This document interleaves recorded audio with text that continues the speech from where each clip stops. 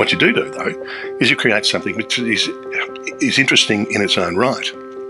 And that's the reason why people still eat charcuterie now. We don't make it and eat it because we have to. It's still used as a product in modern times because of its intrinsic desirability. This is The Crackling. I'm Anthony Huckstep. Peter Booth is not a chef. In fact, Peter is a Melbourne-based lawyer, which is why we can't show you his face on the airwaves. A few years ago, he became interested in charcuterie and went on a journey which culminated in the release of a charcuterie diary. Peter, how are you? Well, thank you. Thank you for having me. It's good to get you on the show. How long did it take you to pull this book together? It was a lockdown project because I had nothing much else to do. So from start to finish, about 3 years, but it's self-published, so everything takes a lot longer. Where did the interest in charcuterie begin? Look, I think I've always been interested in food. I started cooking some French food, and then I became interested in making bacon. And bacon was the first thing I made with some success. So I thought I might be able to do this. Well, take us back to making the bacon and the trials and the successes of that early on. Well, there were many failures. The failures have been for all sorts of reasons. Lack of attention to detail, being distracted by other matters, but mostly the environment in which to successfully cure the meat. It requires a very predictable and narrow band of temperature and humidity, neither of which can be obtained in a domestic refrigerator. But bacon is very easy because it's smoked, and all you need to do is cure it up pretty quickly. It only takes about a week. And then you can smoke it in the sort of smoker that you buy from the fish tackle shop. So you don't need complicated equipment, and it works really well. Is there a certain sort of pork or fat content that you prefer when making bacon? Well, I use commercial pork, and commercial pork, as you know, is quite lean. That is adequate. Sometimes you get more fatty pork, but bacon does have to have a degree of fat in it, although there are types of bacon which don't. You can just cure up the loin of the pork, which is very lean. You do have to be careful because it'll dry out really quickly. Classic bacon is the belly part with no bones, and that's got about 5 layers of fat, and it works very well. I want to explore the book and how you researched and came up with the idea for the book, but take us back to when you were young. What sort of role did food play when you were a kid? I grew up in Australia in the 1960s and 70s. That meant that food wasn't very interesting. But we had the classics, and we had casseroles and boiled vegetables in winter. The vegetables had the colour boiled out of them, as my mother was wont to do. We had a lot of lamb chops. Occasionally we had steak. That came with coleslaw, and only in summer. There was dessert. It was apple crumble, baked custard or stewed fruit, nothing else. My mother used to make cakes and biscuits and chutneys and so on. She made Christmas cake and Christmas pudding. I still make the Christmas pudding. It's my great-great-grandmother's recipe. She also preserved fruit. You'll recall the Fowler's Vicola, a great big green boiler on the stovetop. There were peaches and pears every year. Now, it may sound somewhat idyllic, but I have to say, after I left home, it was many, many years before I could look at lamb chop or stewed fruit in the face. When did you first start getting interested in food and exploring it for yourself? Oh, well, I've always had an interest in food. I used to cook a little bit at home when I was growing up. Not much. After I left home, I cooked a lot of Asian food because I always liked that, and then Italian food because that's the dominant subculture in Melbourne when you go out for a meal. More recently, French food. And French food, I think, led me into charcuterie. Tell us about how you started the process, and you you thought of the idea, but how did you do research and get down the track for writing this book? This book fell out of the first book. So the first book is all about entering into the area and teaching myself how to do it. Essentially, it's a story, and I bought, because of my background, I bought every book you could buy on the subject from everywhere I could find. I read them, and I was no better off. The American books are written in American, for Americans, in Americanese, using imperial measurements, and it just didn't work. I mean, they start with 5 pounds of meat, which is 2.25 kilos. Try going to the butcher shop, and it's measured in teaspoons of this and half a teaspoon of that. Try going to the butcher shop and asking for exactly 2.25 kilos of meat. It just doesn't work. So I set about trying to turn them into language I could use with percentages of meat and in imperial metric measurements. Ultimately, that led to me writing the first book, which is, as I say, a story of how I taught myself how to do it.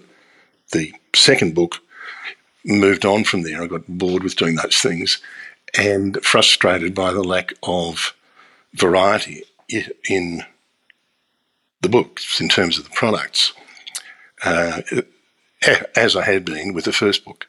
They're mostly Italian, very few French, and really nothing else. So I decided to search out unusual forms of charcuterie and from different countries and cultures. And that led to more notes. And I spent 2 years during lockdown really doing R&D. And then I decided I'll write this down. Well, tell us a little bit about some of the failures and successes along the way as you were learning and translating it, I guess, for the audience here in Australia. The recipe is one thing. Once you convert it from imperial to metric, it is easy to follow and you can replicate it. And you don't have to worry about the basic quantity of meat. It can be 1.5 kilos of mince. As the butcher always says, it's a little bit over. Is that all right? You go, yeah, that's fine. The main issue are the parameters for the air drying of the product. So you cure it up with salt and sugar, whatever it is, usually, and some curing salt.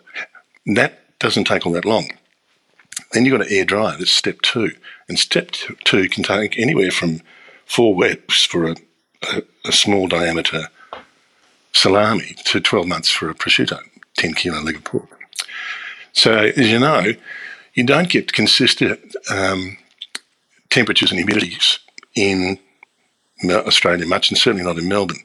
And the band is about 12 degrees Celsius to about 14 degrees Celsius and about 60 to 70% humidity, which is really tricky.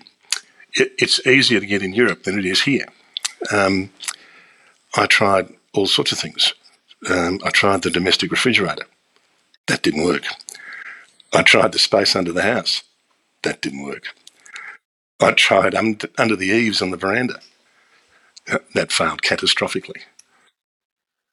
I decided that a wine fridge might do it. Not a bar fridge, but a wine fridge. They're relatively inexpensive, and they don't have the ability to control temperature and humidity, but they do run at a relatively warm temperature compared to a fridge, and they run about 12 degrees Celsius up to about 16 degrees Celsius. And more importantly, they draw ambient air into the cabinet, which, if the machine is inside your house, as mine is quite humid. Therefore, you approximate the parameters you need, and it worked. I've made all sorts of products in it for many years. I now use something different, but that was how I made it work. But for that, I wouldn't have persisted. You mentioned that bacon sort of started it all, but what's been some of the charcuterie that you made along the way in the early days where you had real successes, but weren't as easy as you thought they would be? Well, there's plenty of those. It came down to the parameters. The recipes are easy. It comes down to the curing parameters, the air drying parameters. Prosciutto is easy. It's a whole muscle product. You rub it with a bit of curing salt. You bury it in salt for a day, a kilo. Bring it out.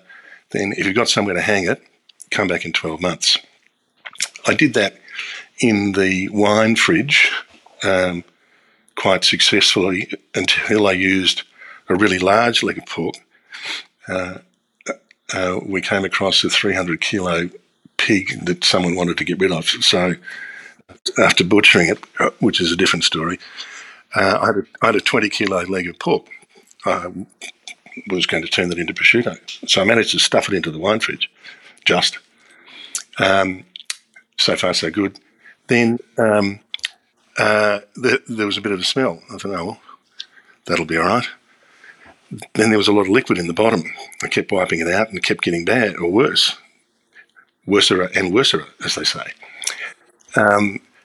Finally, I pulled it out and it had been touching the back of the wine fridge, which was slightly warmer because of the motor behind, and it rotted. So that was a 20-kilo prosciutto that went to the big prosciutto bin in the sky. Other things, I guess, what I call whole muscle products have always worked quite well. You'd take a piece of belly for bacon, or a piece of shoulder for capicola, or a leg for prosciutto, and so on. The area which is most problematic is salami. It may sound curious because everyone says they make salami in their backyards. Well, I tried, and it was very difficult, mostly because of the curing parameters. And remember, it's mincemeat. So mincemeat leaves itself open for bacterial contamination very, very easily. So it'll go off unless you're very careful. So hygiene is very important. You learn that early on. The other thing that happens with salami is you've got to get the mincemeat to all glue together to become a cohesive piece of meat that you cut with a knife. And it doesn't want to do that. There are ways to make it do that, and you learn that, again, through trial and error. The books gloss over that quite a lot. And the role of salt, for example, in achieving that binding process, they don't discuss. I worked that out with a bit more research. Indeed, that's a chapter in the new book. So, look, there were a lot of failures. I was all about the process. It was all about teaching myself. There was no one to teach me how to do it. And I gave all of it away. So it was just making sure that I could do it. And whilst I have no friends, my wife has a lot of friends. So I was giving it to my wife's friends. And it would have been most inconvenient if they got sick. So I had to make sure that everything was absolutely fine. So anything I had any doubts about were thrown out. Consequently, I threw out a lot of stuff. I'm pleased to say I haven't thrown anything out for a number of years, but in the early days, there was a lot of trial and error, particularly with salami products. You mentioned butchering a pig, which you said was another story. Can you take us back to that moment? It wasn't so much a lemon. Whilst I have no friends, I have several acquaintances. One acquaintance rang me and said, do you want half a pig? I said, sure. We've done some pigs before. Because part of the interest to me is the butchering, which I quite like, and the idea of transforming the whole animal into these products I think is really interesting. So I said, yeah, sure, fine. He said, good, because I've already bought it. I said, okay. We had to go 3 hours out of Melbourne to get this thing from the farmer who raised it. And he had it in his portable cool room. And as soon as he opened the door, I knew there was a problem. It barely fit into the cool room. The parts of the animal were just enormous. I'd never seen anything so large. Nonetheless, we bought it because we'd agreed to buy it. And I said, it's a pretty much, he said, yeah, I'll show you the others in the paddock. Took me over to the paddock when they were running around the mud. And they were all the size of, like, Toyota Corollas. They were just enormous, running around. And I said, was it as big as one of those? And he paused and said, no, mate, it was bigger. This thing we estimated was about 300 kilos dressed, which means very, very undressed, of course.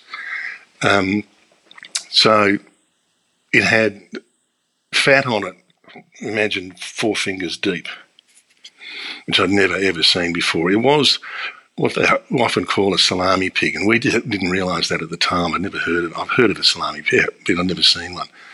They're elderly sows that have come to the end of their breeding life, and the farmer wants to get rid of them, and so they sell them for very cheaply. And people use them to make charcuterie, but we'd never done it before, so we didn't know what we were dealing with. So there's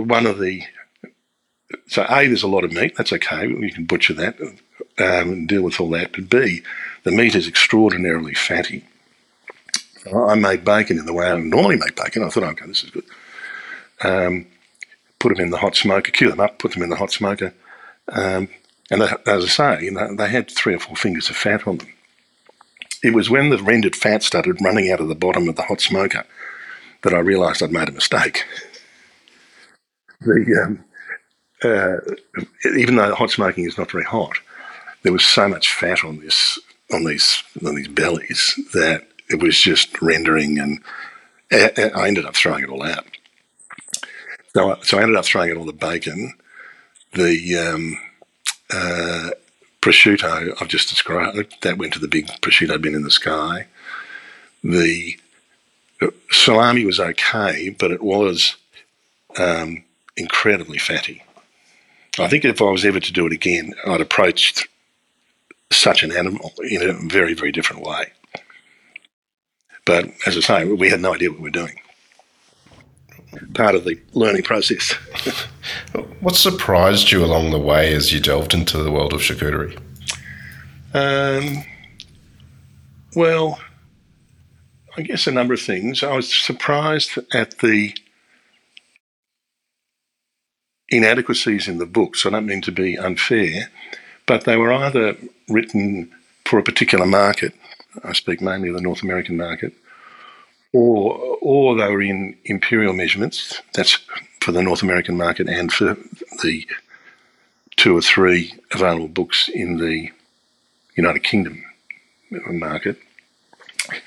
But also they, I thought, overcomplicated things.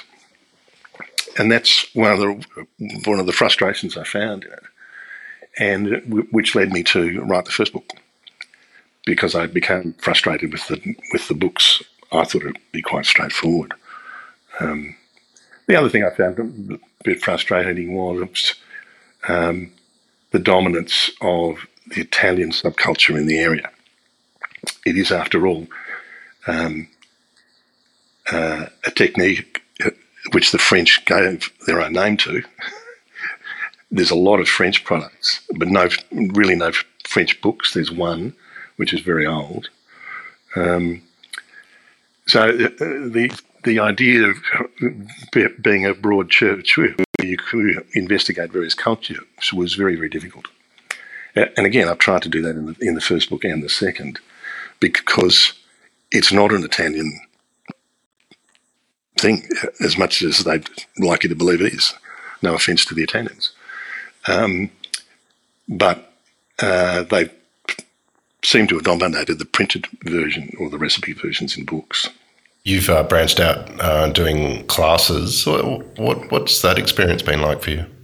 Oh, very interesting, actually, and quite surprising. The first surprise was that anyone bothered to attend. The second surprise was wherever I go, there's a mixture of people who've never done it before, which is really nice. But the majority of people in the room have done a lot of salami making before, but not much whole meat or whole muscle products. And I say to them, if you can make salami, you can do this on your ear. Salami is really hard. And they go, oh, no, we're an Italian background or whatever it is. And our grandparents really didn't make anything other than salami. So we don't know how to do it, and we're really interested to do it. And they take to it like a duck to water, of course. The interesting thing is the diverse nature or the range of people who do it. They come from all backgrounds, all ages, and it's actually been very interesting. It's taken me to quite a lot of places, including Byron Bay recently. Do you centre on any specific types of charcuterie for these classes, that, or do you mix it up depending on where you are? Yeah, the answer is the latter. Yes, I do. But I start from the proposition that it's whole muscle charcuterie, because most of the other classes really don't do it. That's the first reason to do it. The second reason to do it is because it's really easy. As I've said, much easier and more reliable than salami. But what I do in Wangaratta every year is a 2-day weekend where you start with a whole pig. So the first day is butchery, the second day is a mixture of making various products from several salamis to preparing whole meat things like bacon, prosciutto, capicola, the classic varieties that are pretty easy. And I always take show and tell. So I make a whole range of products and we taste them and all that sort of thing. And they're products which represent the things they're going to make in the class, but also other things that I encourage them to try. Recently, for example, I've been trying to get people to make squid ink salami, which is something that I worked up over COVID and is in the book, because I found a reference to it somewhere in a restaurant, I think, and then I couldn't find a recipe for it, and then we sort of mucked around with it and worked it out. It's not hard. You're self-published, as you mentioned, and you have 3 books now, but you won an award for the first book. You've won a few awards. What's that feel like? Surprising. Yes, I mean, I've been very fortunate to win awards for the first book, a charcuterie book, and the second book about poultry. Both awards from an organisation called Gourmand, which is a French-based cookbook award run by a member of the Cointreau family, the aperitif. And he runs it like culinary Olympics, if you like. Yeah, the awards awarded by reference to countries. In each country, there are different types. So, for example, this first charcuterie book won the best cookbook in Australia in the special interest category. There being many other categories, cakes, biscuits, whatever you like to think of, which was very surprising in a world field. The second book about poultry won, and there's rounds of awards, if you like. The second book about poultry won Best in Australia in this, I think, the single interest category. Must be different to special interest. And then you go to a next level, like you do in the Olympics, and it won one of the 3 best in the world in that category across all countries, which was very surprising.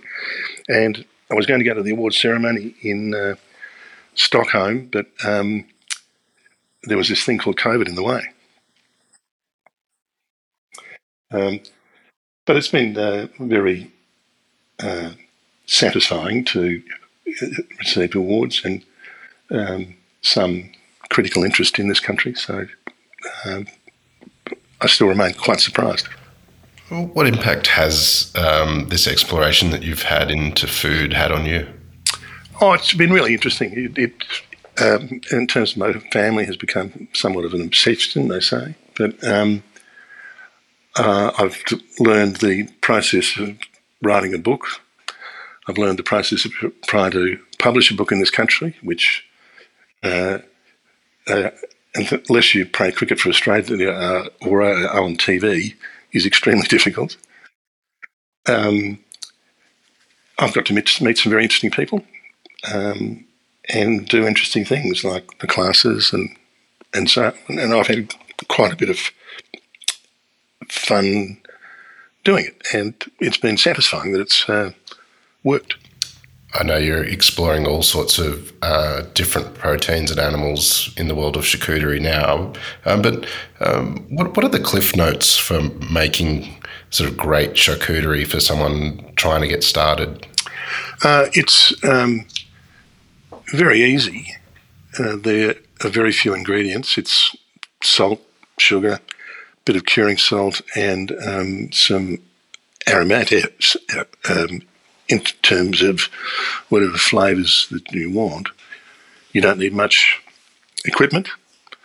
For whole muscle products, you just need somewhere to hang them up for a little while.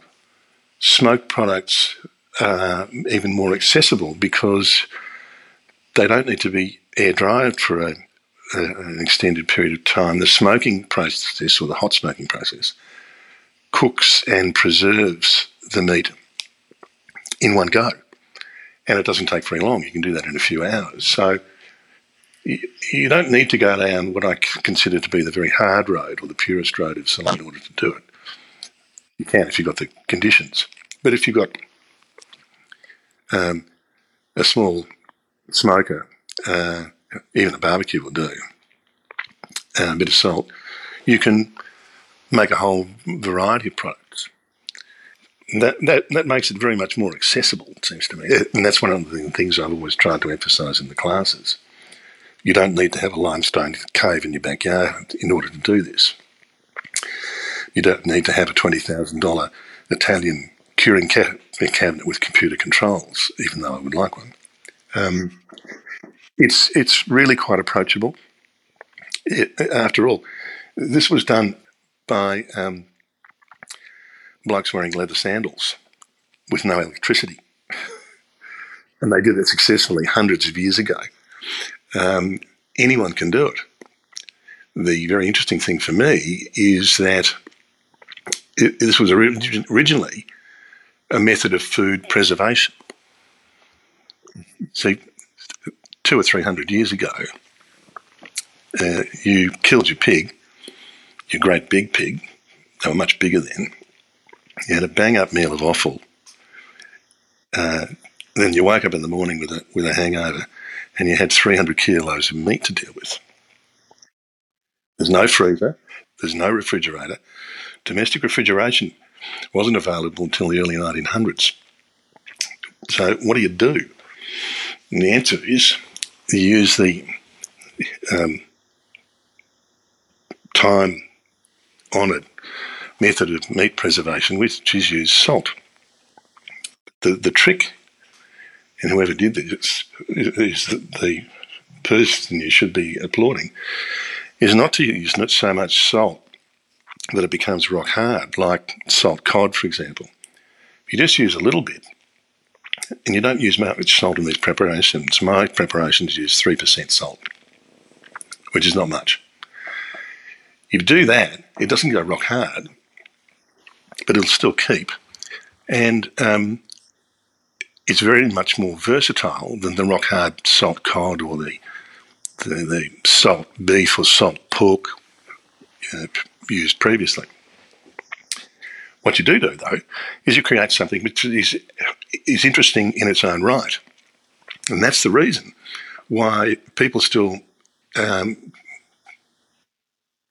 charcuterie now. We don't make it and eat it because we have to. You've got freezers and cryovac machines and all that sort of stuff now. It's still used as a product in modern times because of its intrinsic desirability. Their products are desirable in their own right, not for preservation values. And I think that's one of the most interesting things about it. What is it about charcuterie? What are some of your favourite charcuterie experiences that sort of lit the fire for you to explore it? There's 3 or 4 classic things that I encourage people to make. Bacon's the first one. It's where it started for me. It's very easy to make. With a little salt, a little sugar and some dried herbs and a bit of curing salt. Put it in a Ziploc bag for 7 days in your fridge. Wash it, dry it, put it in the fridge overnight. This creates a sticky layer called a pellicle, which is a protein layer which forms on the outside of the meat. This makes the smoke adhere to the meat. Then you hot smoke it. That's it, it's done. And it'll last forever. Prosciutto, as I said, was the next thing I had much success with. It's very easy to make. You remove the hip bone, expose the femur, keep the trotter on, rub a bit of curing salt over the meat, bury it in salt for a day, a kilo, then hang it up, come back 12 months later. Salami is much more difficult, as I've said, but conceptually very easy. It's fatty pork, coarsely minced, add some chopped up back fat, about 20%, whatever herbs you want, mix it all well, it's got to bind together, and then hang it up. It doesn't take very long, between 4 and maybe 6 weeks, depending on the diameter. And that's ultimately the attraction of these things. You can make them at home, and they're very simple, but much better than the commercial products usually. Well, Peter, congratulations on the 3 books you've written so far and the education and knowledge that you're sharing with everyone about the world of charcuterie. We've loved having you on The Crackling today to hear just a bit of your story. Please keep in touch and we'll catch up again soon. Thank you very much for having me. I've enjoyed it. This is The Crackling, a Deep in the Weeds production in partnership with Porkstars. I'm Anthony Huckstep. Stay tuned as we catch up with some of Australia's best chefs and pork producers to discover what makes Australian pork so special.